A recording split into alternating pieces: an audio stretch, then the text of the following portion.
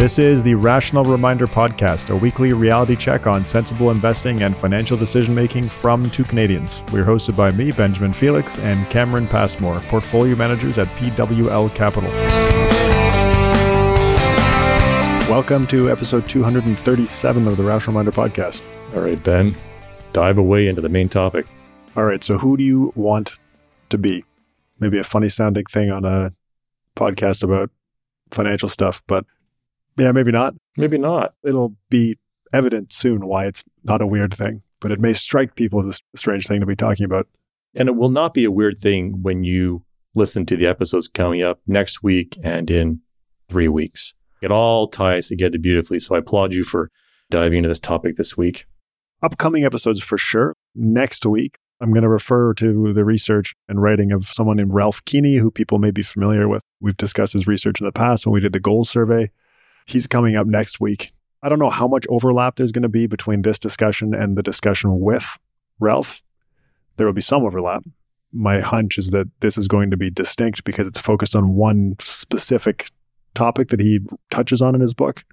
And then next week with Ralph, it's going to be much more broad. So I'm hoping that next week just enhances the discussion that we have this week as opposed to duplicating it. Anyway, so we said that one of our objectives for this season or year, whatever you want to call it, of the podcast was to go back to basics. We did one episode at the end of last year. We talked about the basics of investing, and that was very well received.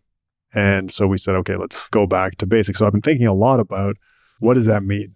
If we go back to basics, not just of investing, because that's one episode. We did that episode. Maybe it's a few episodes, but it's not a season. This podcast is about financial decision-making, sensible investing and financial decision-making. Financial decision-making is a lot more broad and far-reaching. So I think that one of the foundations of that, of sensible investing and financial decision-making, is developing your personal values as a foundation for making decisions. So I'm thinking a lot about what is financial planning and where does financial planning start from and what is the definition of a good decision. So if we step back and think about what is financial planning, personal financial planning is a process for thoughtfully making decisions about the way that money interacts with your life. I made that up. It's pretty good. I didn't make this next part up. It's from a textbook, but I made that last part up. You're a one-hit wonder. So financial planning starts with an assessment of your current situation. It compares that to your desired future situation. And then it develops strategies to optimally allocate resources toward the desired future state. That's pretty textbook, right? I'm laughing because you and I had this discussion about regret, Daniel Pink's book, as we're researching for that interview. So it ties into that as well. So it's all one big intertwined bundle. It's incredible. So regret's in here. It comes up in the process for figuring out what your values are later. And I thought that was very exciting when I read that in Ralph Keeney's book because I had a whole section on that in the paper that we did, Finding and Funding a Good Life. So it was good to see that I'm not alone in thinking about potential future regret has a place in determining what is important to you. With that lens of financial planning, that it's developing strategies to optimally allocate resources toward a desired future state. Through that lens, money and finance are really profound technologies. They, as technologies, allow us to move economic value through time by borrowing and investing. They allow us to reallocate risk using financial contracts, like insurance is a common one to think about. And they let us allocate capital in a way that matches our circumstances and objectives. That's pretty profound when you think about it. When you think about the history of humanity leading up to the current complex society that we live in, the functions of money and finance are quite profound. And I think for personal financial decision-making, they create an environment where we have a lot of options to do a lot of cool stuff in terms of planning. But of course, you need to know what to do on the financial planning side, but you also have to start from what is important to you. That statement that you want to optimally allocate resources toward a desired future state, that of course sounds perfectly logical. And engineers that are listening are probably drooling about it. But good financial decisions, and of course, people have heard us talk about this on the podcast before, good financial decisions are highly subjective. An optimal decision for you, Cameron, or for someone listening may be suboptimal for me just because we have different values. And so I think financial planning requires a fundamental understanding of not only your financial situation, which of course is important, but also of who you are and who you want to become. That's the premise of the topic. I guess that was a long introduction to what I want to say. Of course, I don't have answers to those questions of who you are and who you want to become. Only you, the listener, has the ability to do that, or knows the answers to those questions, or can figure the answers to those questions out. But what I want to try and do in the point of this topic is to provide useful tools to think through that. And this is a big thing. That's one of the things I took away from reading Ralph Keeney's book. This isn't something that you will figure out as you read the book. It's like a multi-day, multi-week, potentially involving third parties, family members and friends or whatever. I spoke with Ralph today because we're recording with him next week and we needed to speak about something. So I randomly had a phone call with him earlier. With Ralph. About next week's episode. We chatted about this briefly, but we talked about how it's a lot of work up front, but once the work is done, you'll always have, because your values don't change much through time. So you always have this foundation to refer back to when you're making a decision, which results in more consistent, better decisions. But anyway, it's a big thing to do up front. So I want to, I guess, emphasize that you're not going to listen to this episode and come away with it knowing what your values are. It's a large undertaking that will be difficult and require a lot of thought. Isn't it Roy Disney that's attributed the quote, something like, when your values are clear, your decisions are easy? I think that's who commonly gets attributed with that quote. Happy to be corrected. It's a great quote. I'll give you another quote from Ralph Keeney that I think is pretty powerful. Your decisions offer the only way to purposefully influence anything in your life. That's a big statement, right? You hear that. It's like, wow, it's true. It doesn't mean you control the outcome, but that's not what he's saying. It's the only way to purposefully influence anything in your life. Of course, people make decisions daily, and the effect of those decisions compound over time. To make good decisions, including financial ones, and to get things compounding in the right direction, you need to know what you value. Now, to reiterate, creating your life's values or your life's objectives is a huge task. And again, you're not going to listen to the episode and come away with it knowing the answer to those questions. And that's not the point. The point is to provide the tools to do that. So I'm going to draw on Ralph. He has a whole section in his book dedicated specifically to this. His book is about decision-making in general, but one of the last chapters is dedicated to creating objectives for your life. So you ready to jump into the process? Fire away. Long preamble, I guess. Some of this is similar-ish to the stuff we've talked about on goals before, but there's also a lot of new stuff. So the first step, create a list of your life values. This involves taking the time to think about what is important to you personally. Sit down, make a list. Your life values incorporate your thoughts and feelings, and they also involve dreaming about how you want your life to be.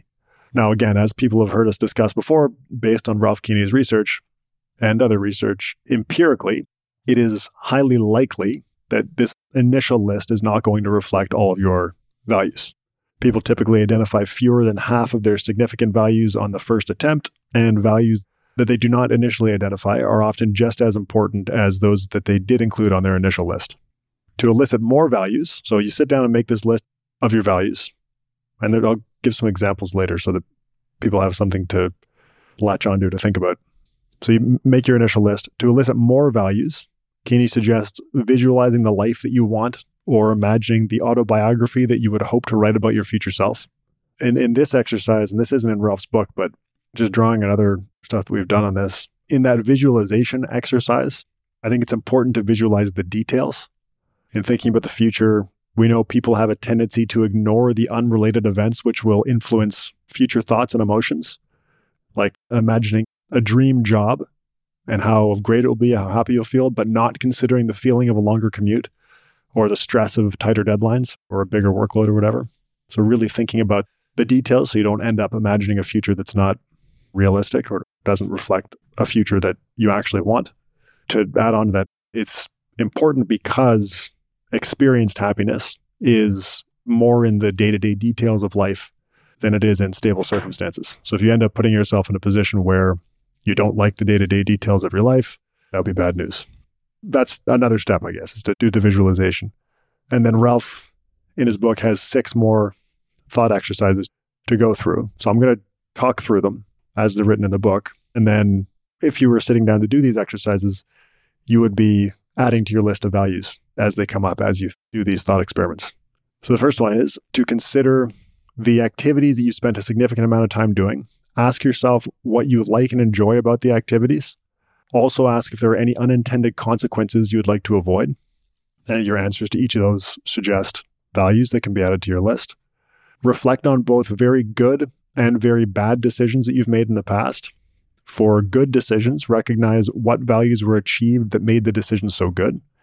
And for bad decisions, recognize what values were either not achieved or even not considered that should have been. And the next one is identify a very good and very bad outcome from some of your past decisions. For the good outcomes, identify values that were achieved. For the bad outcomes, identify which values were negatively impacted. It's really smart. It's interesting. And you can see why it takes time. I was going to say, each one of these, you could sit down for hours or a long time to think through, to do it properly. Okay, so the fourth one. Imagine yourself at different ages in the future. Select about 4 different ages when you believe that your main concerns may be somewhat different from your concerns today. For each age, think hard about life values you may have then. To facilitate your thinking, you may identify friends, family, or acquaintances of those ages that you respect and admire today, and consider the values they likely pursued to gain your respect and admiration. Another one that you could think about for a long time. 2 more. Think hard about what you might regret in the future if you had not included it in your life or had not enough time allocated to it. Review your life from today and also 20 years from now and identify any major aspects or experiences that are or likely will be missing. These thoughts should help you identify some important life values. And the last one, inquire about the perspectives of your family and friends. What values might each of them suggest for you? Think carefully about whether these suggested values are appropriate for you and not just values that someone hoped that you would have. Include them if you decide that they are your values. In his book that we're referring to, Ralph does not suggest the master list step, but of course he does talk about that in his papers. And of course we do have a master list of, they're stated as financial goals, but I think it's a similar enough concept that our goals master list could be useful at least as a reference. And the idea there is once you've created your own list, you refer to a master list that's an aggregation of all possible objectives that you could have for a decision, and then add anything else that you feel is important. So again, I said this earlier, but your values over time, once you've settled on them, keeping in mind that this is a very effortful process, but your values should be relatively stable over time. So you've now got a list of values. Ralph then suggests scrutinizing them by drilling down with a series of asking why. And that made me think of Cassie Holmes, because you remember Cassie has her 5 whys exercise. Ralph didn't specify a number of whys, but I figured we could lean on Cassie for that. But you take one of your values. Say one of your values is being intellectually fulfilled. That's one of Ralph's values that he talks about in his book. And ask yourself why that's important to you. And then following Cassie's 5 whys, repeat that 5 times if you can to better understand the value. And then going through the 5 whys for why that initially identified value is important might help you identify more as you go onto your list. So now you've got this big list of values. The next thing is to make sure that they're properly stated. This was also interesting. So Ralph talks about this in his book, but Ayelet Fishbach also has it in her book, talking about how you state the goals, and the way that they describe it, Ayelet and Ralph, is very similar. So it's important that your values are stated as objectives. And Ralph says that that clarifies their meaning and puts them into a consistent format. This is from Ayelet. To be effective, your values should be statements of a desirable state, not the means to get there. And they should be abstract.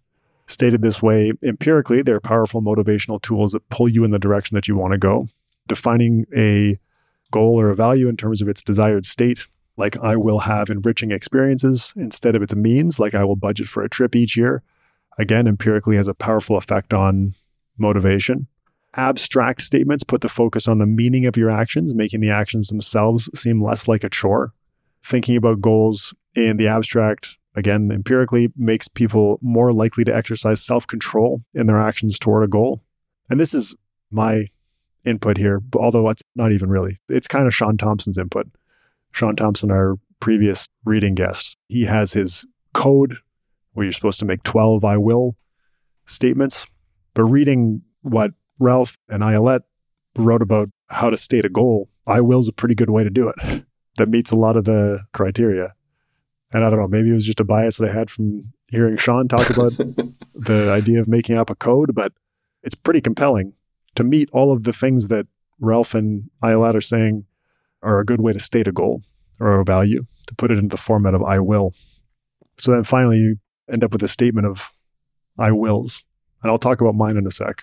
So you end up with this list of I wills, and then the last thing that Ralph suggests doing is reviewing this list carefully, because there might be duplicates, there might be redundant objectives, or there might be things that on a second review you just decide are not important. From experience in doing this type of exercise, Ralph suggests that you may well end up with 20 to 100 objectives at this point, which is too much to be useful or to be practical. So the next step is to cluster them into groups with a similar focus. One example is that a cluster objective could be, I will minimize constraints on freedom of choice. And then the underlying objectives would be related to health and financial well-being and time. And the next thing you want to do is identify means-ends relationships. So means objectives are important only for their implications for achieving strategic objectives. And only your strategic objectives should be used to evaluate alternatives in a decision to reduce complexity. So you end up with means objectives, which are important only for achieving your strategic objectives. And then you end up with strategic objectives, which guide your important life decisions. So landing on this set of strategic objectives, this is the exercise. That's the main objective. I don't want to exert influence on other people's strategic objectives, but it's hard not to see how something like the PERMA model is useful here, because the PERMA model is not perfect. By definition, it's a model, but it's a pretty good model. And the point of the model is to explain differences in well-being. And we know that the factors in the model, even though each person will have a different loading, plays different importance on the factors in the model. The 5 factors, they do a good job of explaining differences in well-being. So ignoring that information, I don't think would be helpful. And the PERMA model, I won't go into the details of it, but quickly, the PERMA model includes positive emotion, engagement, relationships, meaning, and accomplishment. I guess the point is it shouldn't be surprising if your strategic life objectives end up being similar to or related to the factors in that model. I did this exercise. I've thought about this before, maybe just not as well articulated, but I did write down what mine are. Ralph has his in his book, and reading that as an example made it a lot easier to think about. So I thought I would write what mine are. Feel kind of nervous. I was waiting for that. We're all waiting. All of us are waiting for this. So my strategic life objectives, I won't list all the sub-objectives because I have the main objective and then there's subheadings. So the first one is, I will enjoy my life. The second one is, I will pursue intellectual growth. The third one, I will maintain strong personal relationships. I will contribute to the lives of others. And I will do hard things. And then I also have means objectives. So those are my strategic objectives. Means objectives, like I need to do these things in order to be able to pursue the other ones. They aren't in and of themselves things that I want. I will maintain my physical health. I will maintain a strong financial position. And I will carefully allocate my time. Pretty solid. So now there's a filter. Anytime that I'm making an important decision, again, I kind of already had this framework in my head, but now I've got it written down. It's a pretty powerful first step in a financial planning process because there are so many big decisions that have to be made throughout the course of the financial planning process, but also, of course, of life itself. And having something like this to refer back to makes any future decision easier. Well, it's exactly the quote that you said earlier. Now, applying this, and I'm not going to go through the application because that's what Ralph was going to talk about next week, but values are only one of the considerations in any major decision. The other ones are ensuring that you're considering all of the alternatives. And Ralph says that this is a major deficiency that people have in decision making. A big one is they don't know what their values are. And we talked about life values just now, but you can have values for any smaller decision as well, or any business decision. But for individual financial planning decision making, we care about those strategic life values. So issue one, people often don't know what their values are, which makes it hard to make good decisions, and it makes it hard to make good decisions consistently. But then the other big ones are people don't consider all of the alternatives. People don't generate decision opportunities. A lot of the time, people will make decisions reactively when a problem has arisen or something has happened and they're required to make a decision. But you can proactively make decisions as well to better your life, to better align your life with your strategic objectives. Thinking about financial planning, there are many opportunities to do that, where you can make decisions without reacting to a problem in order to move your life toward the life that you want to have. And then designing decision alternatives that satisfy other people that are party to the decision is another step. Ralph will get into all of that in detail next week, but we've walked through a framework for thinking through what your values are. Using your values to make decisions is an involved process. Coming up with your values is a really involved process. But if you're deciding whether you should go home to have a snack or stop at McDonald's, you may not go through the full process of making an important decision like what we just talked about. But what you can do is have decision policies.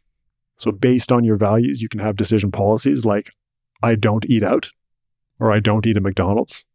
That makes decisions like the one that I just made as an example extremely easy. Or like, I exercise every day, or I don't drink alcohol. I don't buy extended warranties. I don't get takeout coffee. Those are all simple decision rules, which again, the effects of those things can compound. That exercise of creating your values, it should be time consuming and it should be difficult. That's the point.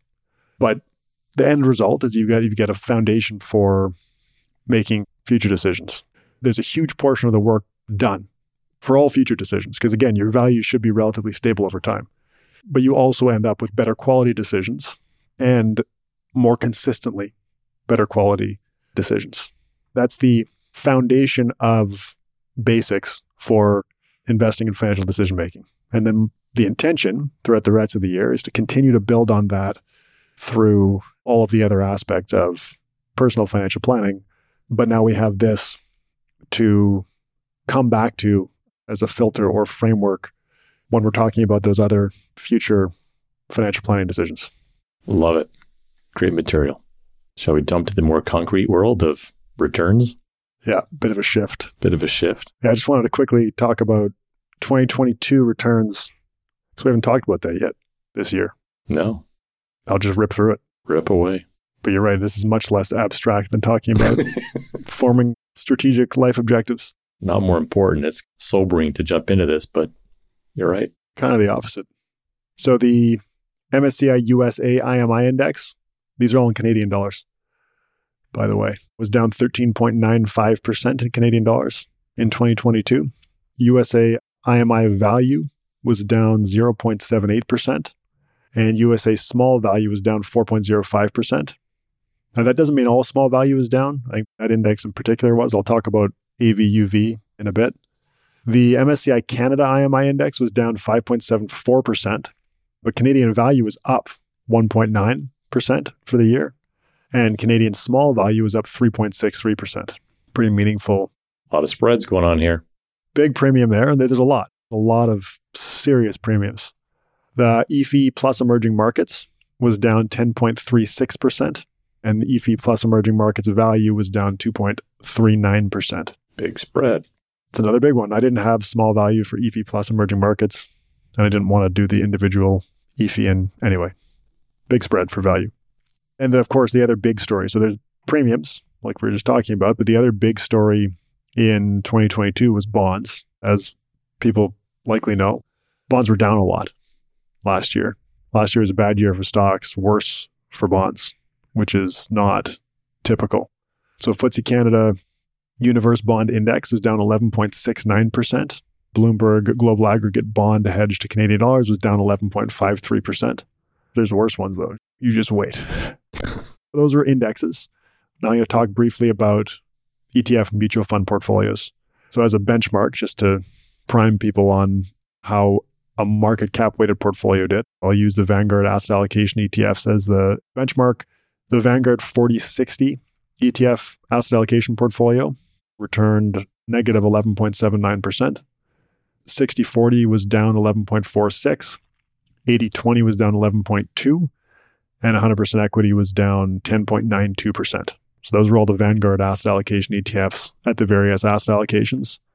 The Vanguard Global Aggregate Bond ETF was down 13.53%.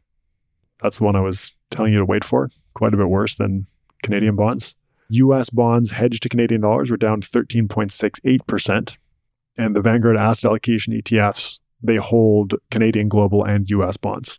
That drags down those returns compared to the RR model portfolios, which are just Canadian bonds in their current iteration. The RR model portfolios, which again are pretty similar to the Vanguard asset allocation ETFs, but they only have Canadian bonds and they have tilts toward small cap value. So they returned negative 10.56% at 4060, negative 9.92 at 6040, negative 9.34% at 8020, and negative 8.8% at 100% equity. Quite a bit better than the Vanguard cap weights. Some of that was from the fixed income, but some of that was from AVUV having a positive 2%-ish return in Canadian dollars. That's the US small cap value from Avantis. And AVDV, the international developed small cap value, was down 4.78% in Canadian dollars. But again, that's compared to much worse. I didn't have international developed on its own, but EFI plus EM was down 10.36% for the year. And then the DFA global portfolios, 4060 was down 7.8%, 6040 down 7.63%, 8020 7.33%, and 100% equity was down 6.69%. So a big boost for the DFA portfolios over the RR model portfolios came from the factor tilt in Canada. Remember, Canadian equities were down 5.74%, but value was up based on the MSCI Canadian Value Index, 1.9%, and Canadian small value was up 3.63%. So because DFA tilts toward small cap value and value in Canada, but the RR model portfolio is just cap weighted because there are not multi-factor ETFs for Canadian equities. That's a big driver of the performance difference. But then also the DFA Global Fixed Income portfolio, it was down 9.8%, which is better than Canadian Bond Index Fund. I put all of those numbers, most of those numbers into a table that if you're watching on YouTube, the table will be populated with the values to make it easier to compare them. But the main story is that small cap value and value did a lot better than the market last year across all regions. And so the tilts were very helpful. That's why you have to stay in your seat. You just don't know when premiums will show up. I'm very curious to see. I mean, obviously, I'm always curious to see what happens in the future. I think everybody is. But we used to talk about the one instance, I don't remember the exact dates, but there's 1 month that you can move forward in time in the 2000 area where the value premium flipped over the course of, what was it, a year maybe? Maybe not a month. It was every time period. It's like 1, 3, 5, 10, I think even 20. Everything flips. But does it flip over a year step or a month step? I can't remember. The step is short. So this short step where value, it's like 1, 3, 5, 10, 20-year periods, value premium flips from being negative to positive over this very short time step. So it's 3 years now where value tilted portfolios are outperformed. But it'll be very interesting to see over the coming months how that evolves. Excellent. All right. Keep moving. Let's do one episode in 60 seconds. Start the clock. This one's about episode 19. You remember it well, Ben. It was with Shane Parrish early on in the podcast. So yes, this is the Shane Parrish of the very popular podcast, The Knowledge Project. Ben, you flew solo in this one because we were so new. We didn't even know what equipment to bring. So Shane is all about, for those who know him, it's all about thinking in models, and models are how we understand the world, make decisions, and predict the future. So Shane discussed biases that we hold, which are important for investors to be aware of, such as overconfidence bias and bias for action. Most investors want to earn a better return, thus feel a need to do something. And when they're actually doing trading, you are doing something and you're probably confident, but not necessarily right. So Shane suggests to be aware. He also talks about Charlie Munger, no surprise. And one of Charlie's mantras is to avoid being stupid. So Ben, you asked him also about crypto and cannabis, both of which were super hot back in 2018. And the punchline is Shane doesn't know much about them and felt you should only invest in what you do know. His view on risk and uncertainty is that with risk, you know all the possible outcomes, much like a roulette wheel is the illustration he used. And with uncertainty, you do not. So you hear his take on market efficiency, private equity, index funds, and why it's okay to hold cash. I do remember that. I can't believe that was episode 19. Episode 19. I can't believe that he agreed to come on our podcast on episode 19. I remember being blown away because I am and was a regular listener, and I didn't know he was from Ottawa. Who knew? His office was like a kilometer away from our office. I had no idea. I'd met him at a networking type thing. So you knew that. He was a super unassuming guy, and I went and chatted to him, and I asked what he did, and he's like, oh, I've got a blog. I just thought, oh, that's neat. And then later found out who he was, what blog it was. I was like, okay. Oh, I've got a blog. All right. It wasn't that we were so new to doing podcasts that I did it. It was because Shane had said, don't worry about bringing equipment. We can use mine. But he didn't realize that there were two of us. The fact that we were new. Now we know you cover all the bases and you have double backups. Now we go, if we were to do it, when we went to New York, we had double recording machines. I think we had an extra mic just in case. That's what I meant by new. Yeah, that's true. So before we get to this week's book review, which I'm super excited about, we wanted to introduce everyone to the tech platform that we're actually using as part of the 23 and 23 reading challenge, same one as last year. So we wanted a mechanism to enable people to track their reading, track their books, and also share ideas with each other, and also enable awards that can be used in the merchandise store. And we had a lot of people last year as they climbed through the ranks in the reading challenge, redeemed for pretty significant discounts in the store. So after hunting around, like this is a year ago, we came across this app called Beanstack from a company called Zubean. So I thought, this year, why don't we reach out to Zubean and talk to someone? So we actually had a chance to talk with Felix Lloyd, who is a co-founder of Zubean. So let's go to that conversation. Felix Lloyd, welcome to the Rational Reminder podcast. Thanks for having me. It's so great to have you. Your platform, Beanstack, has been the backbone of our challenge now entering the second year, and it's a great platform. Thank you. So to kick it off, what is Beanstack? Beanstack is what I often will call a Fitbit for reading, though the hardware component doesn't necessarily fit. It's a tool that motivates people to read through gamification and reading challenges specifically. So think of us as an app in the business of motivating people to read. What motivated you to create the company? It's been a winding path, honestly. We were initially parents of a 2-year-old with a newborn on the way, and we're an interracial, interfaith family. We were scouring the world for Big Brother books. My son was 2 years old. My daughter was on her way. And we got lucky eventually, and someone sent us a book that was not about being a big brother, but it had a big brother and little sister in it. And the family in the book was interracial. The book had nothing to do with that. The family just was that. It wasn't commentary. It could have been any other race or ethnicity. It just happened to be. But my son at that age, very young age, pointed to the pictures in the book and said, Mommy, Daddy, me. So we were like, wow, this is amazing. We should create a company that lets people find books by different types of tags and what you typically would find. So instead of a Big Brother book, you'd be able to say Big Brother, featuring an interracial family, if such a thing is out there. And there are lots of beautiful books out there that cover many bases that are hard to find. That was the initial idea. And that landed us on Shark Tank. And we had success on that show. We got an investment from Mark Cuban. So we had success in that way. But the other side of the story is that when the episode actually aired, we didn't have great success getting subscriptions to what was in a consumer product. We were going to curate books for families. So that led us down the path of what we have since become. We left the initial business model of serving consumers as a curated book service, and we paid attention to where we were getting the most attention, which was public libraries. And we went to the ALA, American Library Association conference, and got one customer out of that, Sacramento Public Library in California. And what we told them is, look, instead of sending people books that are curated for them, you've got all the books in the library. Why don't we just tell them how to find the books in your library to help you get more people in the library? That was the next idea. That was working a bit.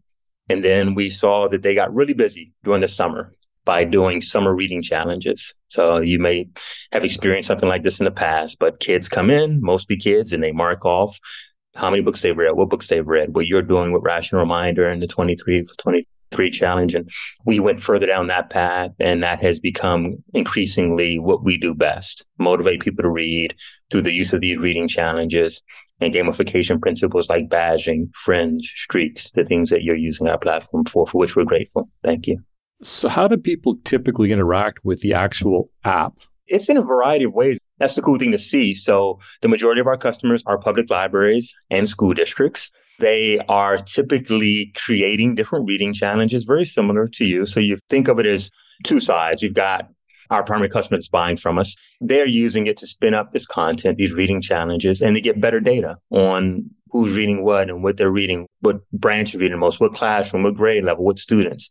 Then the end user side of it, they're using it to stay motivated to read or to achieve some reading goal. What I'll often say is, especially at this time of year, the new year, if you look on any New Year's resolution list, not any, but most, somewhere in the top 5, certainly the top 10, is to read more or to learn more. It's in many ways why you kick off the challenge at the start of the year. That's what the end user is fundamentally using our service for, is to achieve this goal of reading more, learning more, and the customer's using it to motivate that and to get better data around it. So I find lots of benefits from using it. I find it really fun to see reviews from my friends. Like there's a friends option. So Ben and I each have a couple hundred friends in there. So that's one of the benefits. It's also cool for users. We give out awards, which can often be a discount to use in our merchandise store. So that's all built into this app as well, the gamification of it. Are there other tools or benefits that you can see that we might be missing out on? I think that thematically, competition and collaboration are things we're seeing that work in general. So when we group certain features around competition and collaboration, there are things like streaks, where there are someone competing against their better self. And those are actually some of the most successful, just somebody trying to read as long as they possibly can. They don't want to miss a day, even though they could cheat it, because they know within themselves that they want to keep the streak going. So you got that. And I think we're probably doing a good job of that. But something that we know is in a school setting, if you recognize the folks that have the most streaks or a particular long streak, or challenge people to get to 7 days, which we see as a major point where if you can get them to 7 days, you can probably get them to 57 days if you can get them to that point. So I think you perhaps should be focused in on that area. I don't know that you are or not. We also see collaborative goals that are very successful when they're time bound. So community goals. So a school, library trying to read X number of minutes, 15 million minutes, Atlanta Public Schools by the end of the year. For example, that's a competition together. It's against time. And maybe it helps if it has a story behind it, like we're going to do it for a local nonprofit or to beat a school district nearby. We have Read Around Houston, where different school districts from Houston are competing against each other. So it's a healthy competition that's collaborative. I think those type of features are probably not ones you've turned on yet, at least in your focus. Could be useful as principles of competition that drive healthy behavior. So what we have is the 7-day and 30-day count that you can see your friends. I'd love to see a year-to-date one. You get to know the names that are often at the top, so I'll often go and see what books they're reading, which is super fun and useful for me, and to see their feedback and their reviews. But to have a year-to-date would be really cool. If you're looking for some feature feedback, I'd love to see that one. Noted. We do look for it and we appreciate it. From what you've seen, what kind of impact does the platform have on its users? The primary metric that we pay attention to, so we're fortunate because we've got 2 different user groups that are primary users that really hold us accountable. We've got public libraries and public schools as the majority of our customers. Private schools, we have corporations and companies like yourselves, but the majority of the users are public libraries or public schools. There are 2 different metrics that they want us to move for us to add unique value. In the public school setting, the most important one is reading frequency. There are all types of data around. If you can get somebody to read 20 minutes per day, it moves the needle better than anything. If you want somebody to read better, get them to read more and get them to enjoy doing it. So the metric that we're looking to move is reading frequency. How many minutes per day they read, how many days per week they read, how many days per year. In the public library setting, it's actually a little different. Of course, they care about reading, but they care about people coming to the branch and coming in and using their services. So in that setting, we're trying to drive circulation. Circulation could be physically coming into the building. It could be using a database from home, but we're fundamentally, whether they use a label or not, we're a marketing tool for a public library. But in a school setting, we're academic outcomes too. Same function, reading gamification slightly different in by which we're measured. How important is that gamification, especially with kids, versus the impact of social media and other things after their attention? I think it's the key. Our sweet spot is grades 3, 4, and 5. So our bell curve is going to be right around there, grade 4, 5. That's where we're going to see the most use, and their parents. So 30-year-old mothers, fathers, but especially mothers, 30 to 40, that's the sweet spot. So when you keep that in mind, for the kids, social media is not yet a big variable, hopefully, in their world, but they're familiar with some of the same principles of driving app use. So gamification, we've come to appreciate that word and that principle is what we do that's different. There are a number of tools, especially in the space of education, that are in reading, the curriculum reading, assessment reading, but they are increasingly focused on quizzing and behaviors that are not necessarily fun. So they're not just for reading's sake because the school doesn't necessarily play in that space as much as they might. So for us, gamification gives us the opportunity to speak to an audience that naturally is moved by that, especially post-pandemic, and to make a difference in a way that is clearly important, but somehow a lot of folks aren't focused on just reading for the sake of reading. That's where we come in. How important is reading to you and your family? I got to tell you, I was not, and still am not as much of a reader as I would like to be. The reason I think that I was not a great reader is I'm a Black man from Washington, D.C., and now there are these wonderful books that speak to kids of all ethnicities, backgrounds, ages, circumstances, but I don't recall there being as many in the 1980s and 90s when I was growing up. So I never quite found that book that I fell in love with. So I read only for school, and I was a good student, but it was a means to an end and not something that I fell in love with. I saw the movie Dead Poets Society with my dad, and I fell in love with that movie, even though it has nothing to do with my world. I fell in love with it, and I wanted to be a filmmaker, and that's what I studied in school. So I think because I have this origin, reading has not been as central to my life as you might expect for someone who's starting a reading company. But I appreciate the need to be motivated, and I am competitive, and I do rely on friends that are like me to know what to read. So that's where it fits in my life. As a dad, reading's everything. My kids, they read. How could they not, being in the company they're in? And I think we embrace that, especially now. My son is 13 years old and he's reaching that age where his phone, if we don't pay attention, is everywhere all the time. The more we can get a book in front of him, the better. Great answer. Felix, great to meet you. Congratulations on your company. And we're super happy to have you as part of our 23 and 23 challenge. Thanks for having me. I'm happy to have you. Let us contribute to the work you do. Thanks, Felix.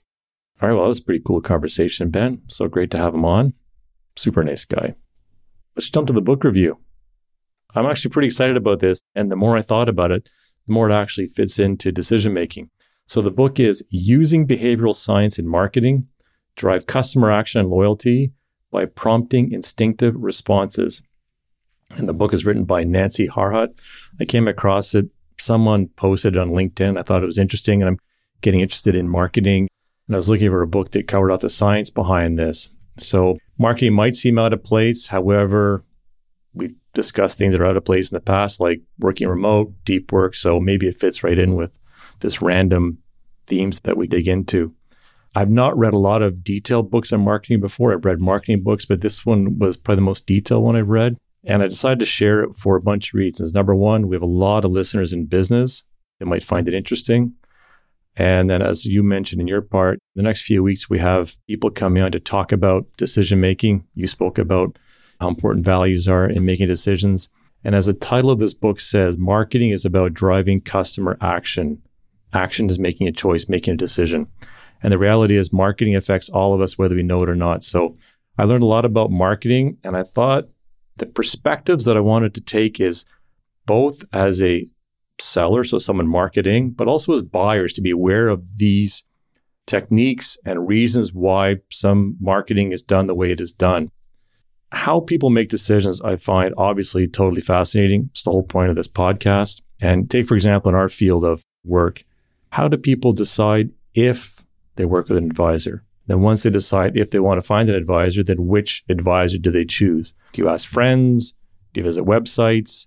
Different generations have different habits, and how people now decide who to work with often involves coming to a website. So I was looking into websites. I'm very curious about this now, but I wanted to find a science-based approach. So I'm not a marketing expert. I cannot say this is a great marketing book. I can say I thoroughly enjoyed it. I think I learned a ton, but I happily welcome any feedback from any marketing professionals that might be listening. I'm not promoting this as a great marketing book. It may be.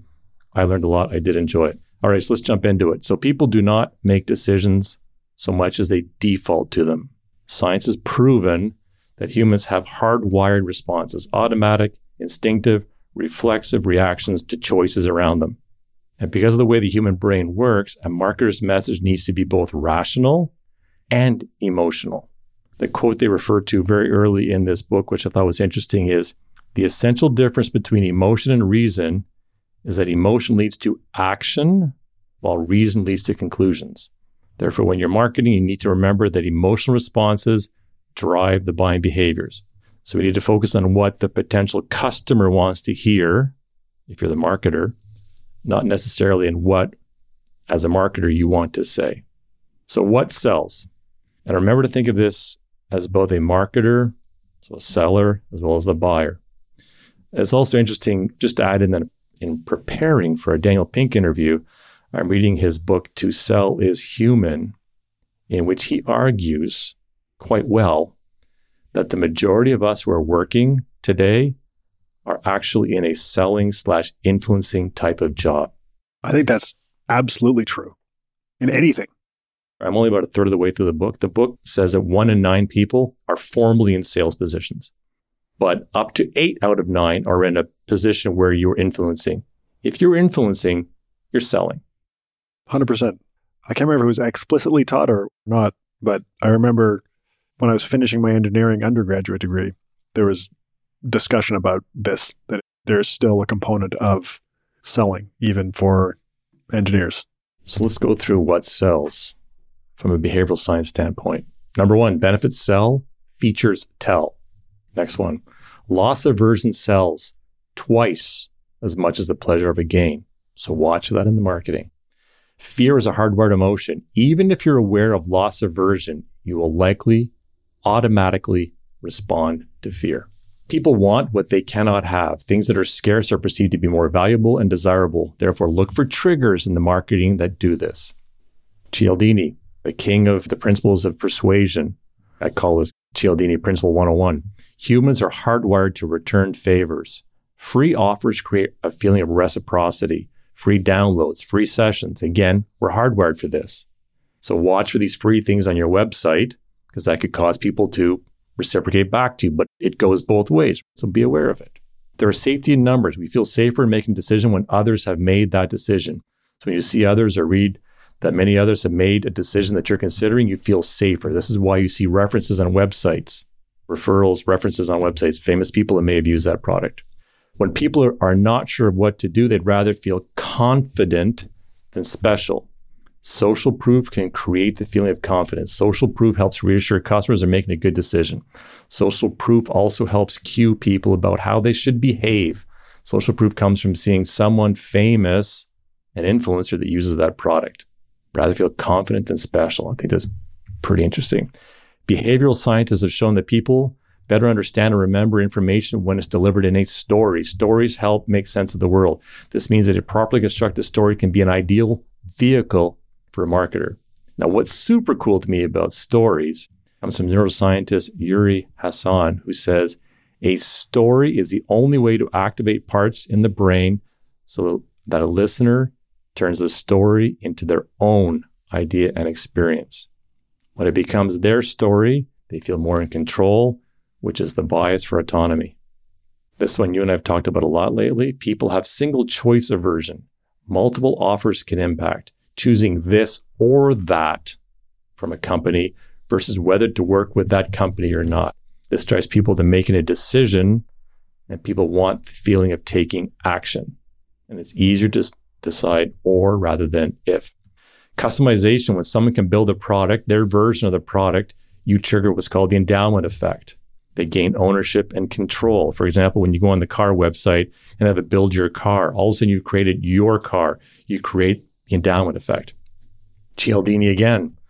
People like commitment to decisions as it conserves mental energy. Quote, once we have made up our minds about an issue, stubborn consistency allows us a very appealing luxury. We really don't have to think hard about the issues anymore.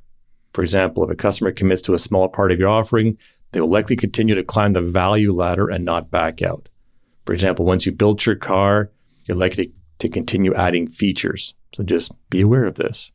If there's a gap in people's information, they will take action to close it. People are motivated to satisfy their curiosity because it's rewarding. Goes back to one of your values, Ben. You want to learn.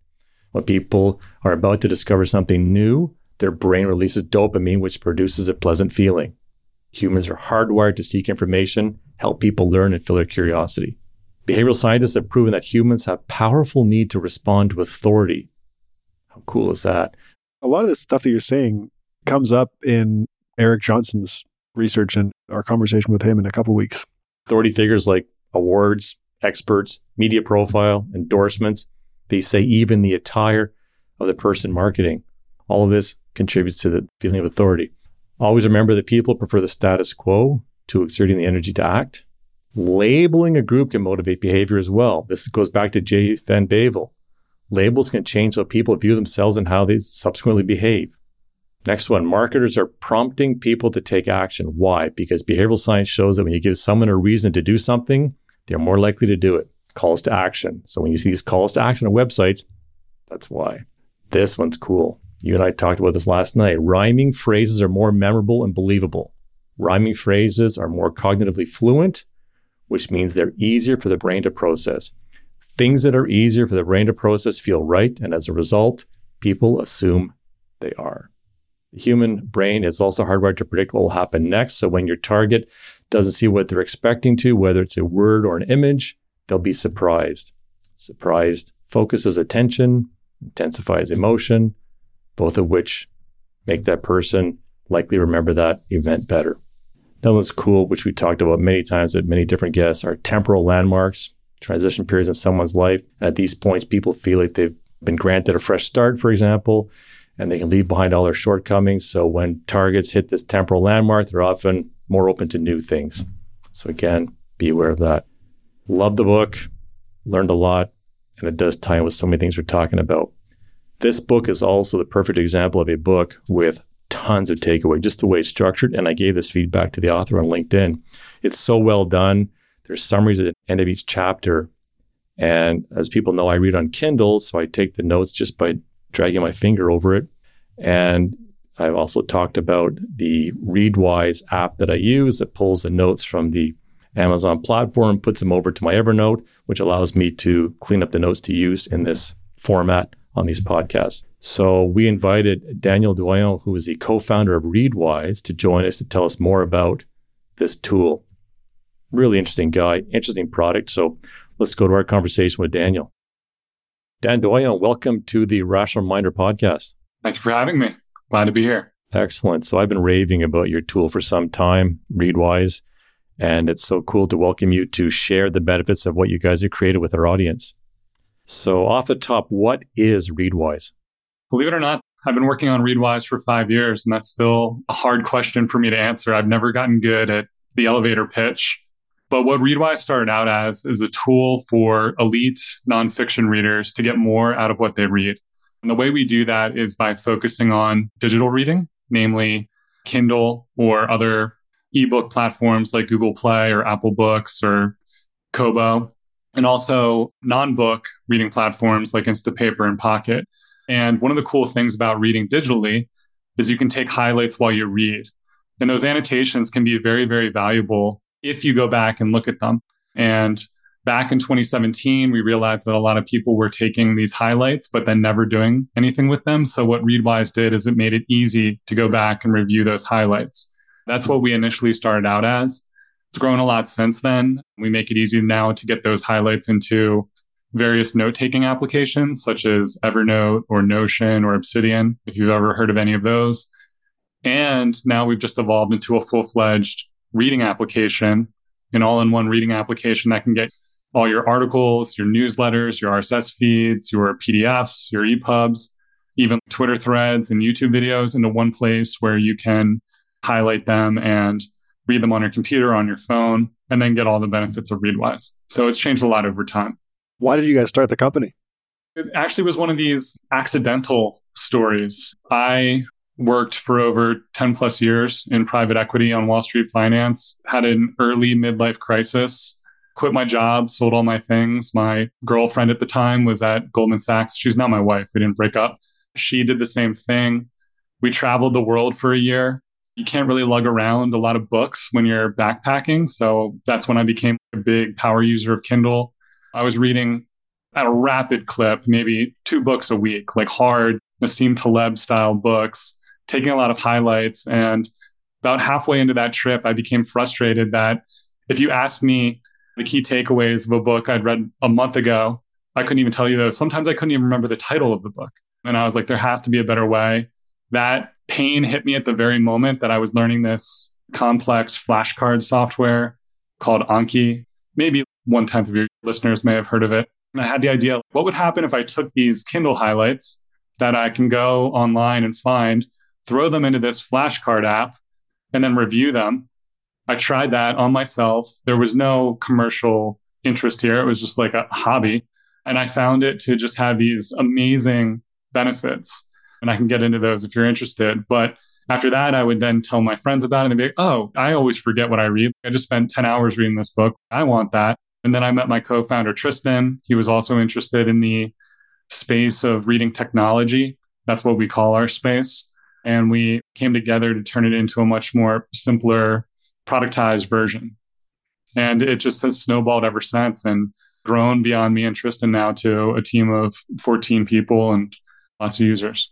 So let's jump into those flashcard benefits, because that is something that I discovered after I got the app. I was looking for a place to take my notes from my Kindle and make them usable. So it goes to my Evernote and I use those notes all the time and clean it up and share it with team members and stuff. But the flashcard benefit is very cool. And I use it regularly. And then you guys also suggest other quotes from other books that somehow you think I might like. Can you talk about that whole benefit? Even though I first started doing this in a flashcard application, I definitely want to disavow the notion that Readwise is flashcards. It was inspired by flashcards, but it's something that's qualitatively different. We call it the daily review. At its simplest, it's an email that contains an assortment, typically 3 to 10 highlights from things that you previously read. At its more complex, there's a whole web app where you can go and then you can add notes to your highlights or add tags to them and interact with them a little bit more. And the benefit is you read the book. I'm sure you've heard these quotes about like, oh, that book could have been a blog post or that blog post could have been a tweet. And that's true, but that's missing the point of reading a book. The point of reading a book is to like interact with these ideas over a long period of time, see it from different angles, connect it to your own life experience. And when I'm talking about reading here, I'm talking about reading nonfiction or what we call reading for betterment. Set aside the notion of reading for fiction or reading for entertainment. It's seeing these ideas repeatedly over time. And then eventually a transformation happens in your mind where it starts to connect. And so Readwise just takes that process of picking up a book every night for 20 days and just extends it indefinitely. It's not about memorization, but it gives you an opportunity to integrate those concepts, or if you're reading something more practical, to take action on that, like a lot of self-help. You read it, you're nodding your head like, oh, this is going to change my life. You put the book down and you forget to do anything. Well, this helps close that feedback loop because you took a highlight on something that resonated with you. You see it again, and now maybe you're in position to do something about it. I don't use Readwise, and I may well start because I do highlight books and then forget about it. Exactly the problem you described at the beginning. But I just want to say, before Cameron keeps peppering you with questions here, that is exactly how I retain knowledge when I've historically studied for like the CFA exam, which you would obviously be familiar with from being on Wall Street. I studied kind of like that, using practice quizzes, but randomly generated for sections that I would have read a couple of weeks prior. In terms of retention, totally agree. That's phenomenal. So now I'm very interested in Readwise. Exactly. Do you have any suggestions, Dan? Because I have all these notes from the books that are in my Evernote. I've cleaned them all up. I've got them focused. And while I use your daily reviewer tool. Do you have recommendations of how to organize that stack of notes from different books? One feature that's really nice if you have a lot of content is you can tune the algorithm that decides what gets surfaced to you because your interests change over time. What I was reading about 10 years ago is very different than what I'm reading about now. So there is the ability to go in and influence the algorithm. You can bias it towards newer readings. That's what I do, but some people actually prefer to do the opposite and bias it towards older reading. So that's one thing you can do. And then you can also do it on the book level. Right now, I'm very focused on scaling Readwise as a company. So I'm much more focused on leadership and product management. Whereas 5 years ago, I was maybe more interested in the theory of reading and the theory of learning and spaced repetition.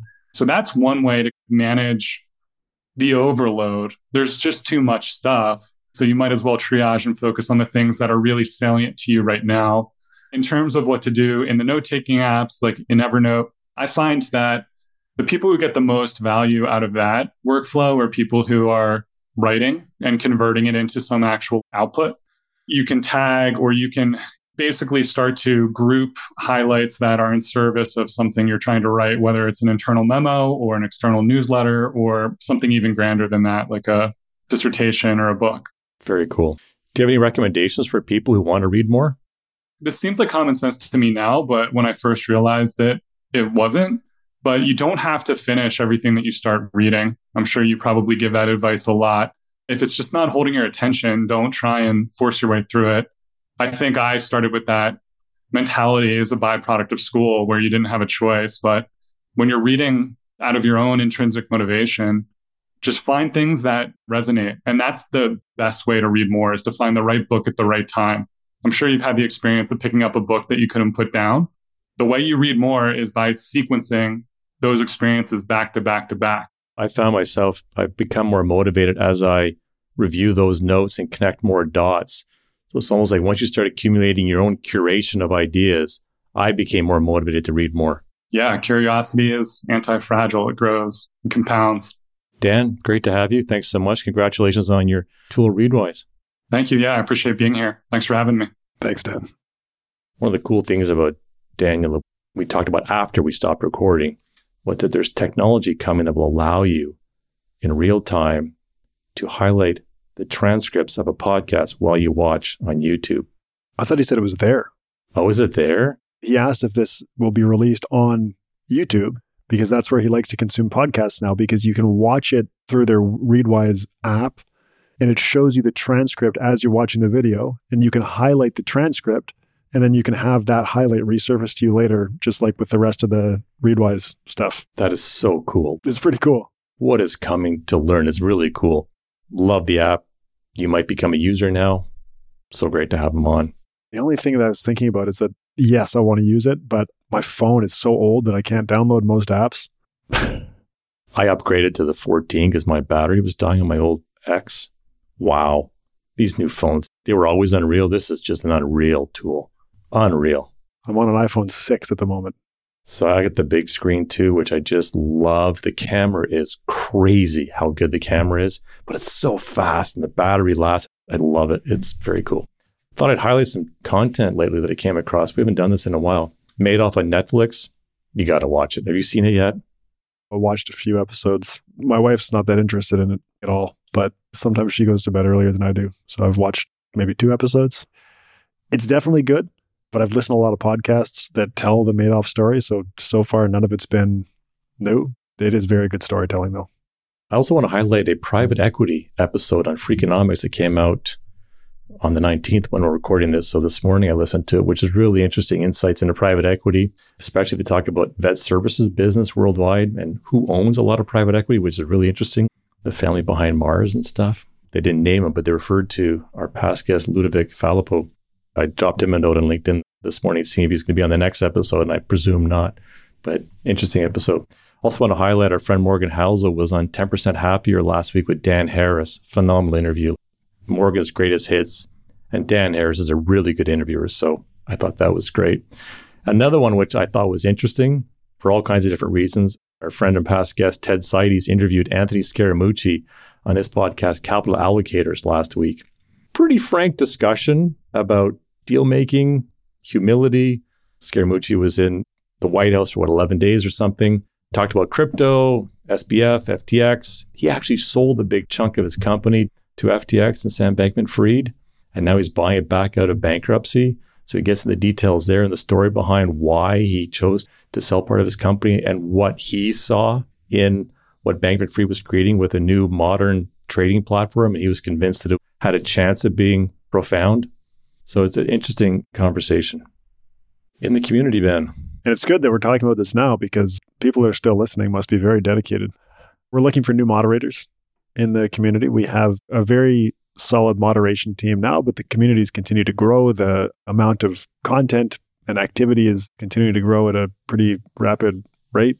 So we're looking for probably one new moderator. Angelica did post about that in the community. So if you're in there, you would have already seen it. If you haven't logged in a while, there should be a banner. If not, look for the post, but there's a form to fill out to apply. You do have to disclose your actual identity to somebody from PWL, probably to Angelica, but you can remain anonymous in the community. Just PWL has to know who you are if you're going to be a moderator. The role consists of keeping discussions clean and organized, approving new accounts because we make people apply to be new users. So there's like a whole IP address checking process that one of the moderators has created to reduce not bots, but malicious users, and occasionally to moderate, to keep users in line. That's the thing that we're asking for. We're also going to be rolling out in the community the ability to support the community financially, not because we need that, but people have expressed a desire to do it. So probably by the time this episode comes out, if not soon after, there will be a button in the navigation menu that says support the community. And there's going to be options for various levels of support. Like you could do $3 a month or whatever. If you wanted to, the community is not becoming paywalled. There's going to be no access to special information if you're supporting. It's just if people want to give back because people have expressed a desire to do so. Now, PWL as a business is okay with the fact that people want to support the community. And again, this has come from users saying, how do I give you money to support this ecosystem that I'm gaining so much from? But PWL as a business welcomes it because honestly, the community turned into something more than we ever expected it to. And because of the amount of activity in there, we're hosted on Discourse, which is the platform that everybody interacts on in there. It's the form of software that we use. And we're on a hosted plan with Discourse. The alternative is you can self-host. We don't have the IT infrastructure to do that. The hosted plan on Discourse starts out pretty inexpensive, which was fine when we had a small community. But we're currently at over 600,000 monthly page views, and the costs of hosting increase, I would say, exponentially. Our current plan gives us up to 1 million monthly page views, but again, we're already over 600,000. The next plan doesn't have a listed price. We'll see what happens there. But anyway, the fact that people have a desire to support is welcome because this thing's not exactly free to keep running.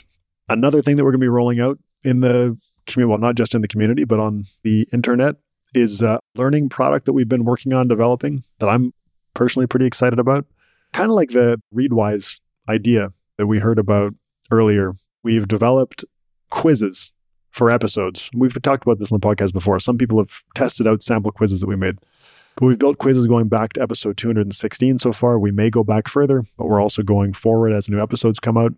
And the idea is you can go and do the quiz after an episode to help reaffirm your knowledge, but then you can also go back and redo a quiz from a past episode to try and remember some of the things that you may have learned. So we're going to roll that out not for free because there's a lot that goes into it.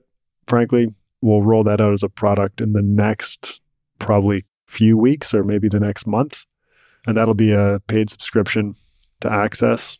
And then related to that, we're also working on, again, this is something we've talked about in the past, but it's getting closer to actually happening, is continuing education credits for people who are currently, the ones we're looking at are IROC. If you're registered there, you know what it means. And FP Canada. When we did our survey about this a while ago, those were by far the most requested CE credits, continuing education credits. So that's happening. We're starting to get quizzes that we've made accredited as continuing education activities. And we'll probably wait until we have 10 or 15 of those done and accredited and on the software platform. And then we'll roll that product out. But I think continuing education credits is going to be great. I will use it personally because I also need continuing education credits. And then we have to do our own exams to get our credits. Well, you do. I know. You do. It's crazy. I gave a talk that was approved for continuing education credits, but I don't get a credit for the talk. I had to do the quiz. And you may have put 10 hours into it. It's the same thing doing a podcast episode. I think those are both going to be really interesting products. I have no idea what the uptake is going to be like. We'll see once we launch them. Awesome. Upcoming guests next week, as we mentioned, Ralph Keeney is up. After that, Professor Eric Johnson, author of the book Elements of Choice.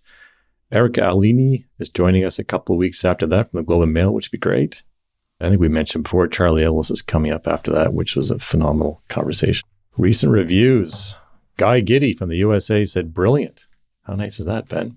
This is a great and thought-provoking podcast and topics critical to living a productive, stable, and happy life. Apparently, we're phenomenal hosts who ask great questions. Ben, your intelligence is shocking. I don't know about that. Explains topics in such a clear and concise way that one wonders why he doesn't have a PhD in economics and finance. He's a phenomenal professor educator. Appreciate all the varied guests. And most importantly, it's great that the guests that are invited that discuss their topics and we as listeners can then decide whether or not we agree with said information. All in all, it's a great podcast. And if there was a Nobel for podcasting, this would get it. Very kind. Cheers to us and to the whole team. It's funny people have such different preferences because we've had criticism in the past for the exact thing that this person is commending, that we don't take a position on things that our guests say. So the listener is left to make up their own mind. That's right. Paul Robert 003 from the USA says that the podcast is excellent. You two and your team, definitely big shout out to the team, produce such a thoughtful and interesting podcast. Pace is perfect. Guests and questions are perfect. Prof. Merton was incredible. Your insights are immensely valuable, always worth sticking around for the ending bits. Thank you for all your work and diligence. That was actually an updated review from somebody who had previously written a review saying that they were new to the podcast and just getting to know it. They've now been listening for a while. So CJMDM from Australia said it's well researched, and I love that they cite academic papers because when I hear something I find interesting, I have a source for additional reading. Also, it's a nice reach outs on LinkedIn. I heard from Andrew from Edmonton. Said, hey, Cameron, I want to give you both and Ben, as well as the whole RR production team, a huge shout out for the incredible work you're doing. I never invested at all before 2021 since I thought investing was gambling. However, what I thought was investing was just speculation. Things that seem too good to be true are. Nothing can beat a good savings goal and staying inside your risk tolerance. I'm finally realizing that simply putting money into a savings account is not going to be enough to retire, even in 20 years. You're giving people the tools needed to ensure they can have a good retirement. Keep up the incredible work. I also heard from Jared from Washington on LinkedIn, loves the podcast and thanks us for keeping it up. And in the store where you can leave a note with your order, Jeremy said that he loves the podcast and you guys are the Canadian finance GOAT. So I love hearing from people on LinkedIn, so reach out anytime. RR is on Instagram. I'm on Instagram as well. Rarely post, but I'm there. Both of us are pretty active on Twitter. Do you like the new setup on Twitter, Ben? They curated for you or your followers. Have you noticed? I'm not active on Twitter. So there's a new thing there. I go on Twitter, but I didn't know that something had happened. What happened? What is it? There's two different feeds side by side. So you have for you, so they choose stuff for you, which includes your followers, as I understand it. And then there's another feed, which is just your followers, which I like. Ah, I see it. And don't forget, we're on YouTube. Sandrine told me yesterday we just passed 20,000 subscribers, which is pretty cool. As always, lots of stuff available in the store. And if you're a teacher, we're offering a deck of the Talking Sense cards for free if you want to use them in your class. Shout out to PWL. This podcast that you're listening to is a product of the work that we do for clients at PWL Capital. We use the podcast as a platform to discuss and refine and expand and test with listeners the knowledge set that we apply to the advice that we ultimately give to our clients. We've talked about this before. The podcast is this very cool feedback loop where we get to say stuff to a whole bunch of people that are probably smarter than we are. And we get a pretty tight feedback loop through comments and reach outs and all that kind of stuff. And particularly in the Rational Reminder community, there's often very good feedback or criticism or new information that we get there. And it's, as we say every week at the beginning of the podcast, it's about sensible investing and financial decision making. And that's exactly what PWL as a business helps clients with. So we just wanted to finish the episode with, like you said, Cameron, a shout out to PWL. For people who are in Canada, we want to highlight that we are accepting new clients. We have, in my opinion, some of the sharpest, most dedicated financial planners and investment advisors in the country. And we've got people all over the country at this point because we're on a work from home model, which has been great for finding people. We're happy to speak to anyone who may be interested in seeing if there's a fit as a client with PWL. Yeah, I think people know that we're not here overtly selling our services. We've never done this before.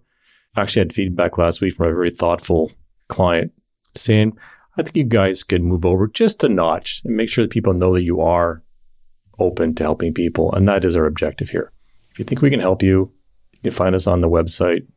Drop us a note at info@rationalminder.ca. If you prefer, we're easy to find. That's all we're saying.